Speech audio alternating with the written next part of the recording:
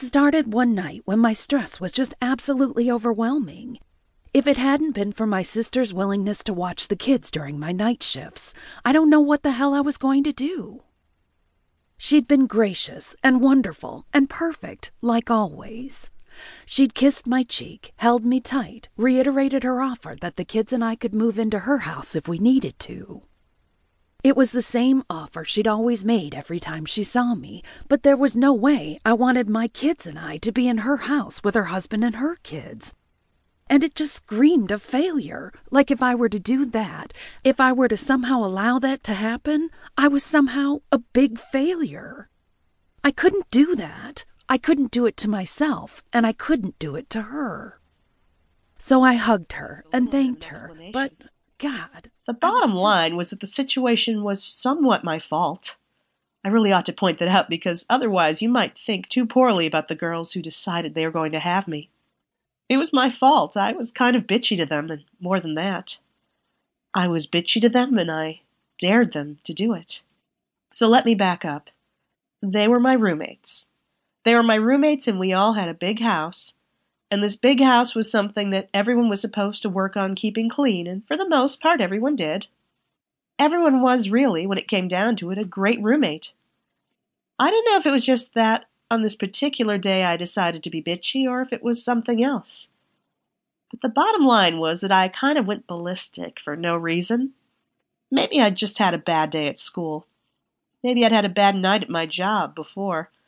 I didn't know what it was, but I came home and there were dishes that weren't done, and because dishes weren't done... And I could even pay for the entirety of the dorm fees. She wouldn't hear of it, though. She let me every now and then buy her something like a present, but she insisted on paying her own way.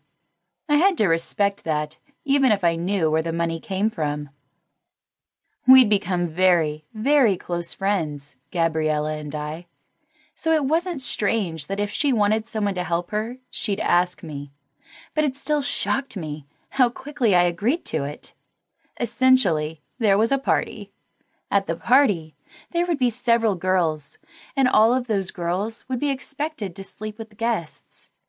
We were going to have to take care of a total of 6 men, and I thought that was interesting. I didn't really understand the entire aspect of it, but when we got there, I found myself increasingly nervous. I was a small-town girl. She'd My stopped parents by were because I told her I had a incredibly bonus for her birthday. She'd been watching my kids since she was 12, and for the last 6 birthdays, we'd given her a bonus.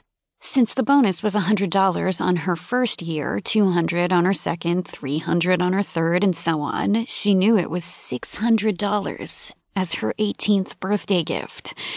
What she didn't know was that since she'd just graduated, we'd added another $500 to help her with college expenses. Now she had it all. She had it, and she'd cried when she saw how much it was. But that wasn't what I was thinking about. Sure, it felt good, but I felt good because she was naked underneath my robe as she waited for her clothes to dry. I'd never wanted a woman before. Sure, there was some idle curiosity, but never enough to even think about taking action. Now, I wanted Brianna so damned badly it almost hurt. I wanted my 18-year-old babysitter. Me.